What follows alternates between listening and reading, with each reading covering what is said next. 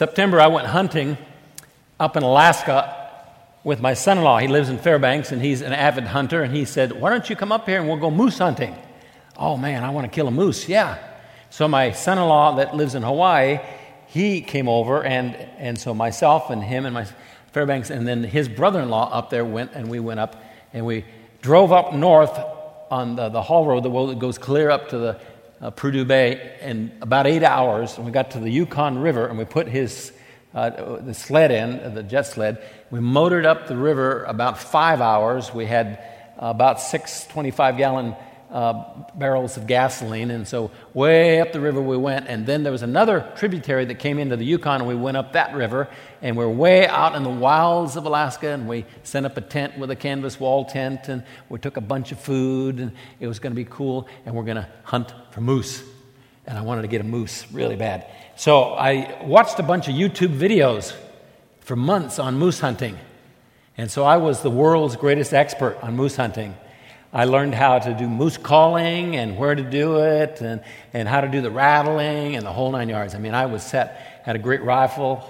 And so the first morning, I went out and did some scouting and found a place on the river, and this direction was a huge meadow. It had been formed by beavers who had made beaver dams and successive ones, and it was a big meadow, and you could see there was tons of moose sign in there. And this side was the river. Both sides, I could see up a half mile both sides of the river. And so it was a perfect spot I had, and I made a little ground blind there. And so I would go there in the morning, and then I had another spot in the other direction where I did the same thing, similar kind of a setup. And then my son-in-laws, they went to a third location. It was an even bigger meadow that was there. And so my spot, I would beat on the log, make it sound like two bulls were fighting because it was in the rut. And then I would do my moose grunt, and I had these binoculars, and I would look out in the meadow for about 5 minutes, looking every place, looking for a big bull moose to sneak up on me. And then I would put the binoculars down, and I would beat on the log some more and make some grunts. And I would turn around, and I would look out up and down the river. Now, I had a grizzly bear tag, and so I was looking down the river as much for a grizzly bear as I was for a moose. And so I looked, and then I would beat on the log some more and then turn around and look in the meadow, alternate about every 5-10 minutes until about 9:30. Then I would walk back to camp about half a mile away. We'd have breakfast, and then I'd go fish. Then later in the afternoon, go back to one of my spots and do the same thing all over again. Get up at 4 o'clock in the morning, and I wanted to hunt. I wanted to kill a moose. And every day that it's got, I want to kill a moose. I want to kill a moose. So the last day, we've been there 9 days. I'm looking out in the meadow with my binoculars, and a moose walks across the river right behind me, waiting right over to where I was standing. But I'm looking over in the meadow. Well, my son-in-law is in camp down a half mile, and he looks up the river, and he sees this moose crossing the river right behind me, and he said it was like a 60-inch bull, a huge, mammoth, gigantic, half a mile away. You can just see nothing but antlers. And so he's looking at the moose and me, and he realizes, I don't see it. So he hops in his sled. My other son-in-law gets in with him, and they start up towards me, and I hear the motor start, and I look down where they are, and I think, they're coming to pick me up because we're going to leave. But then I realize that Aaron's in the front with his rifle, and I thought, So I turn around and look the other way, and I see this bull moose going in the bushes. All I see is his butt as he goes and disappears. And so Philip comes up, says, did you see that bull? I said, not till the very end. He said, it was right behind you. I said, So somebody asked me this. Is it legal to pray that you kill a bull moose? I don't know, but I do. And I did. And I pled with God, Lord, I want the worst way to kill a bull. Please let me kill. Then it walked right there. It was just, Lord, you could have just kind of put it in my mind. You could have made him make a noise, something, anything. How come you did that to me? Okay. So we get in the boat, and there's 2 sleds. My son-in-law's and his brother-in-law's, and we load everything up, the tents, the gear, whole 9 yards, and we go down this river, and then we head up the Yukon. You know how brother-in-laws are? They race, compete. Well, there's 2 sleds. They get to racing, and there's an island, and we went on the left side of the island, and his brother-in-law went on the other side of the island, and there was a big 73-inch bull on that bank. That's the second largest bull killed in Alaska this last year. And the brother-in-law sees it and stops the boat and shoots it. And we come around the island, and there it is, and I get to help skin it, pack it, and I think, so Lord, why did you do that to me? You know I wanted to kill a moose in the worst way. How come he he lives up here. He's shot lots of moose. Oh, man, I was so upset. Okay, I got over it. We came home. I went to Nebraska on a deer hunting trip. Trophy whitetail. I'd kind of been researching. This is a rancher. He had 22 head of black Angus. He has 20,000 acres, and he leased another 100,000 hunting rights on it, and he manages it. It only lets 20 hunters a year on it. There's hundreds of deer, literally with big trophy bucks. And so he drives us out, puts us in a tree stand, me, and there were 3 of us that went, and I'm up in a tree stand, and I watch as all these deer come out in the morning to eat and feed 100 yards from me, 80 yards from me. I'm shooting with a bow. 50 yards, 60 yards is max for me. And so 80 yards, 100 yards, and I got pictures. There's this huge mammoth, gigantic, and I'm thinking, Lord, you could move him just a little closer. Just a little closer. Please, Lord. They'd get up to 70, and then they'd go back away. The skinny little does and the little spike bucks, they walk right under me. Stand there, taunt me. Cliff, he shot one, my brother, the first day, big one. And you know how brothers are? Kind of like that the whole trip. And so I'm pleading, Lord, please, I want to kill a buck in the worst way. Big one. I come home with nothing. And so I want, I don't get to preach here very often. Mike does most of the preaching, but he's in Africa, so I get to preach last night and today, and I know, and next week as well. And so I said, oh, Lord, I'm really nervous. I haven't preached much. I'm afraid I'm going to blow it.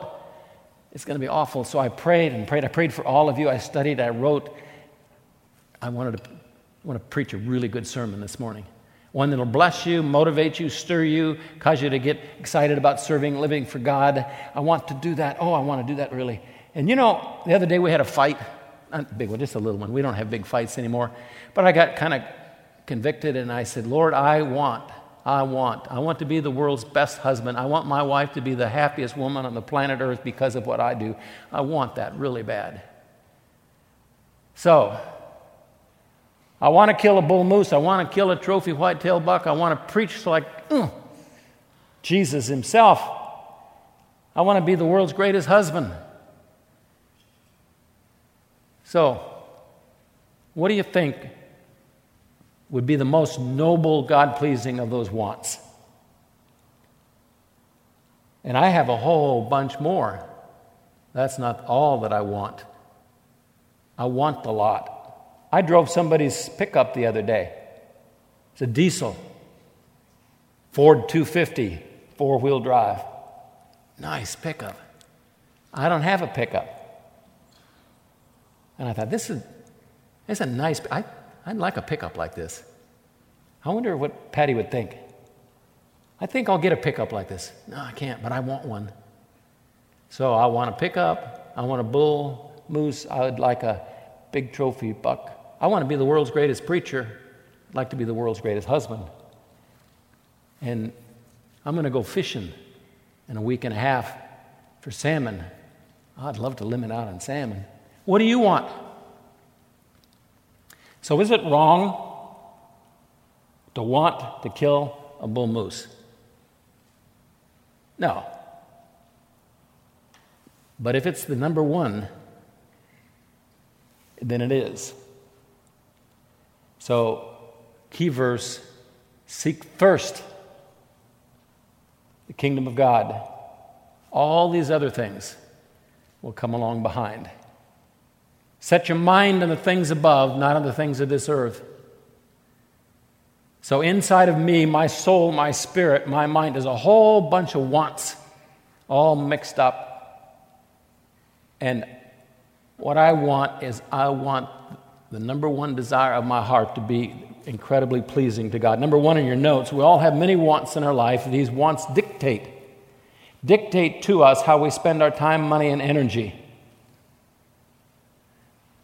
You are the person that you want to be, that you desire to be.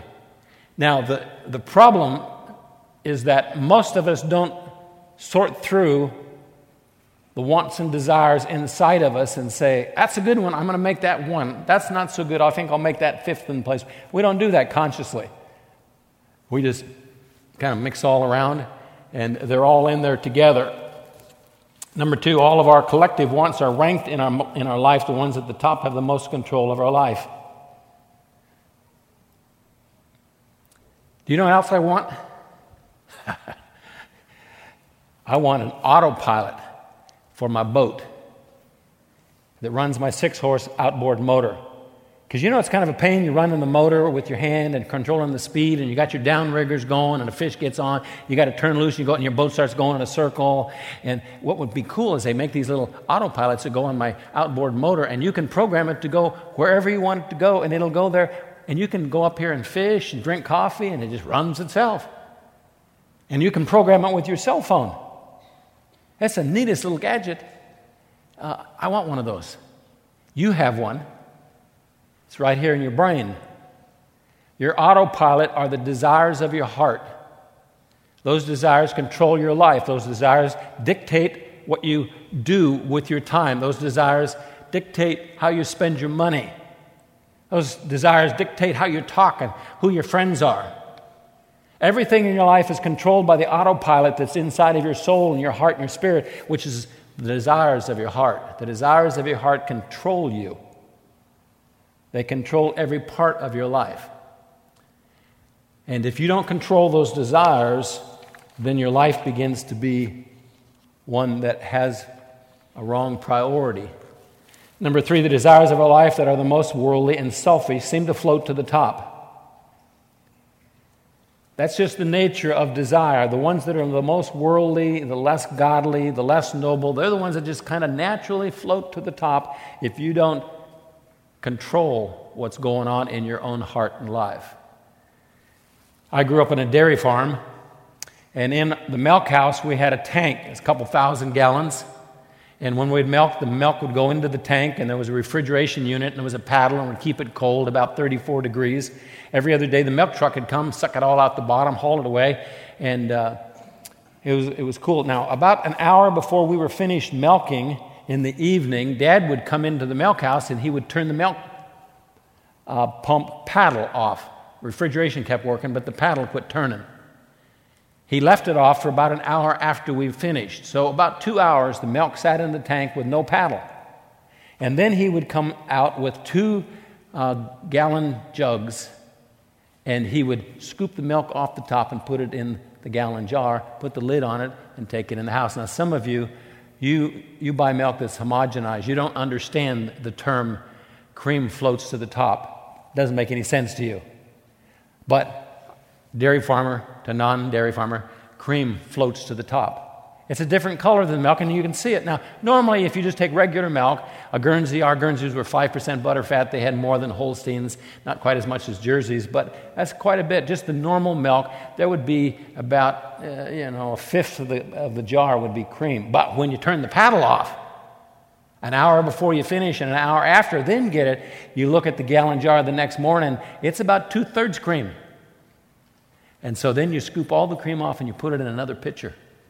And so we put cream on our cake, we put cream on our peaches, we put cream on our cereal, and every night before we went to bed, Dad would take and scoop out a couple scoops of ice cream and put it in the blender. He'd put a cup of sugar in there, 2 eggs, and then he would fill it up with cream. Man, it'd just stop your heart looking at it. It was the best thing on the planet Earth. Guernsey cream tastes so good. And so we would, as a family, drink about 1 gallon of cream a day. Like 1 gallon, yeah. We put it on everything. It was delicious. Floats to the top.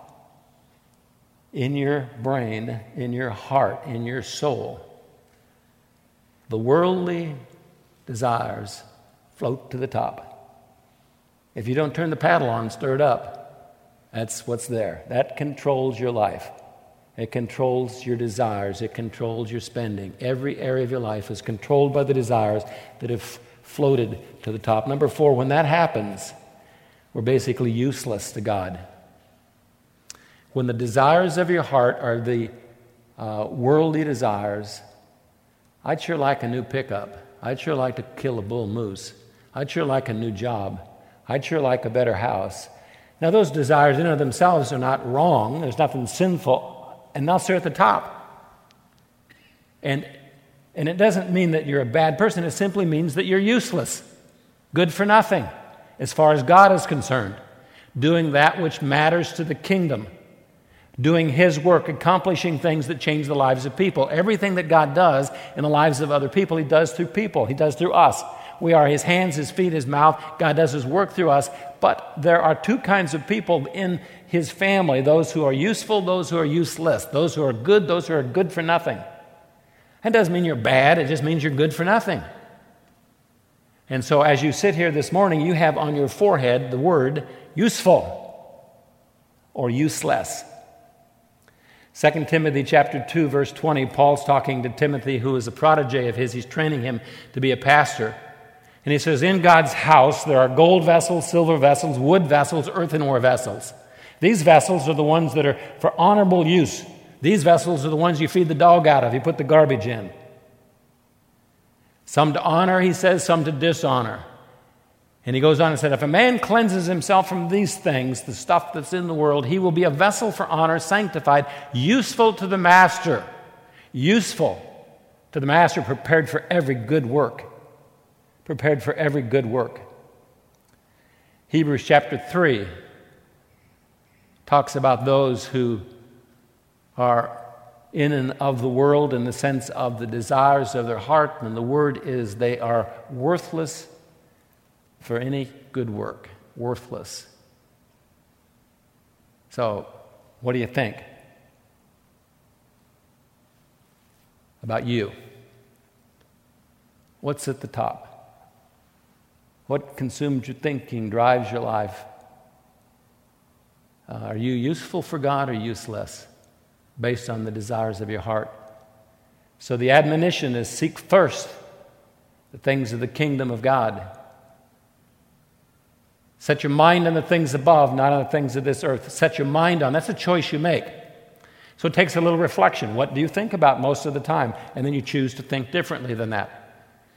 You reflect, you examine, ask yourself the question, have I done anything for God that's useful, that accomplishes His will, that changes the world, changes lives of people? Have I done anything for God that when I get there, it's going to be there waiting for me? Or am I just doing what everybody else does, buying houses, going to work, mowing my lawn, feeding my dog, shooting a deer? What do I do that matters, really? That happens because you're useful, because the desires of your heart, the ones that you choose to set your mind on, to think about, that control you, that govern you, are noble, godly, pleasing to Him. And you don't have I'm going to kill me a bull moose one of these days, but I'm not going to let that stay at the top. I'm going to keep it down there a ways and keep the noble ones at the top. 1 John 2:15, do not love the world or the things in the world. If anyone loves the world, the love of the Father is not in him. When I was 13, I wanted a hunting dog, one that would chase a coon up a tree. And so I started checking, looking, asking, working, saving, and I bought me a hunting dog. His name was Luther. And so I was so excited I had my own dog. And so I got my gun, and I turned Luther loose, and I'm going to go down to the creek and see if we can find us a coon. And when I got the gun out, Luther went under the house. I couldn't get him out. Dad says, uh-oh, you bought a dog that's gun shy. And then he said this, he's useless. So we changed his name from Luther to Useless. He's a dog, but he was good for nothing. I sold him. We didn't sell him with the name Useless. We sold him with the name Luther. And so I figured somebody sold me a useless dog, I'll sell one to someone else. They didn't buy him as a hunting dog. They just bought him as a dog. Just do nothing kind of a dog, a useless dog. He was a good useless dog, good for nothing. So you have a name on your forehead that God's put there that says worthwhile, worthless, useful, useless, good for every good work, good for nothing. And it's not that you're bad, it's not that you're sinful, it's simply that you set your mind on the things of this world, the things you see, the things that everybody around you own. And those are the things that consume your thinking, so they control your life and they make you useless to God for doing the work of God. Doesn't mean you're going to go to hell. Simply means you won't do anything with your life that matters. Set your mind, that's a choice you make, on the things above. You choose what's important, what are the desires of your heart and life. So I was struggling back when I was farming about whether to leave the farm and come pastor or stay and farm. I just back and forth. So I made an appointment with a missionary that was at the Philippines, and he came home periodically, and he was home, and I greatly admired him, and I went out to lunch with him, and I said, and I explained the whole situation, and he said this to me. He said, get close to God and do what you want. I said, that's not right. I don't want to do what I want. I want to do what God wants. He said, get close to God, do what you want, because if you get close to God, what you want will be what God wants. Because what He wants, He puts in your heart. You will know the will of God by simply asking yourself, what are the desires of my heart? Now, that doesn't work if you're worldly. You won't know the will of God no matter what you do, if that's the case. But God puts His will in your heart, and you will know His will if you make Him first place in your life. James 4:4, you adulteresses, don't you know that friendship with the world is hostility toward God? Therefore, whoever wishes to be a friend of the world makes himself an enemy of God. Luke 8:14, the seed which fell among the thorns, these are the ones who have heard. They've heard the gospel. And as they go on their way, they are choked with worries and riches and pleasures of this life, bring no fruit. No fruit. They don't do anything that really matters, that makes a difference, nothing for the kingdom of heaven, no fruit to maturity. Number 5 in your notes, when our desires are God's desires, He will give them to us. When what I want more than anything else in life is what He wants me to do, and He put it there, then He will grant it to me. So that's the trick. God's desires are in me right now, and they're all mixed up with all the things that come into my head and heart from what I see around me. And so I have to learn how to set my mind on the things above, seek first the kingdom of God, and everything falls into place. And if I'm not disciplined in what I think and what I want, like cream on milk, the worldly stuff will always rise to the top unless we discipline ourselves. Psalms 37:4, delight yourself in the Lord, He will give you the desires of your heart. Delight yourself in the Lord, and He will give you the desires of your heart. Delight yourself in the Lord, and the desires that He has for us will be the ones at the top. And so He grants them to us. So, you're sleeping tonight. All of a sudden you wake up, and there's an angel standing at the foot of your bed. And he says to you, I've been sent to you from God. You know, it's just like in the book of Daniel. Except for Daniel, he said, highly favored one. I don't know if they'll say that to you or not. Highly favored one. Whatever you want right now, tell me what it is, and God will give it to you. What would you say? Would you say, man, I don't know. How about, can you come back in an hour? Let me think about that one. In the Old Testament, that's what happened to Solomon. God came and said, what do you want? And he said, I want wisdom, so I know what to do, how to lead, because you've made me king over the greatest nation in the world. And I'm just a kid, and I don't know what to do, and I'm stupid. Please grant me the wisdom to know and how to rule. 2 Chronicles 1:11, God said to Solomon, because you had this in mind, that's what was first. did not ask for riches, wealth, or honor, but you have asked for yourself wisdom and knowledge, that you may rule my people over whom I have made you king. Wisdom and knowledge have been granted to you. So if you come back next week, I'm going to share with you some tools that are available to us as a gift from God. Simple, easy-to-use tools that will keep the right desires at the forefront of your thinking, and the worldly desires, not the bad ones, but just the ones that aren't going to drive you to serving God, down. There's some simple basic tools that you can put all this into practice and make it happen. Now, if you don't want it to happen, you don't care if it happens, it doesn't matter. But if you truly want to be an instrument of righteousness, useful to God, prepared for every good work, if you would really like to look backwards on your life and see a big wake of things that you've accomplished and done that make a huge difference forever and ever and ever, that have changed the lives of people, if you'd like to live a life that really, truly is accomplishing the will of God, it's a simple matter of what you think about. It has nothing to do with your intelligence. It has nothing to do with your good looks. It has nothing to do with your education. It doesn't have anything to do with whether you can sing or can't or preach or nothing. All it cares is what's at the top, what's first. That's what dictates whether you're useful to God, prepared for every good work. I played basketball in high school and college, and if you totaled up the amount of times I was actually in a game, it probably was about 5 minutes. I always hoped that we would get 50 points ahead, then I would get to go in. I would look down at the coach and say, "Coach, you are stupid." And then I just thought it, didn't say it. "You don't recognize talent when you see it. Put me in, coach." He never did. So what does that matter? It doesn't. But what does matter?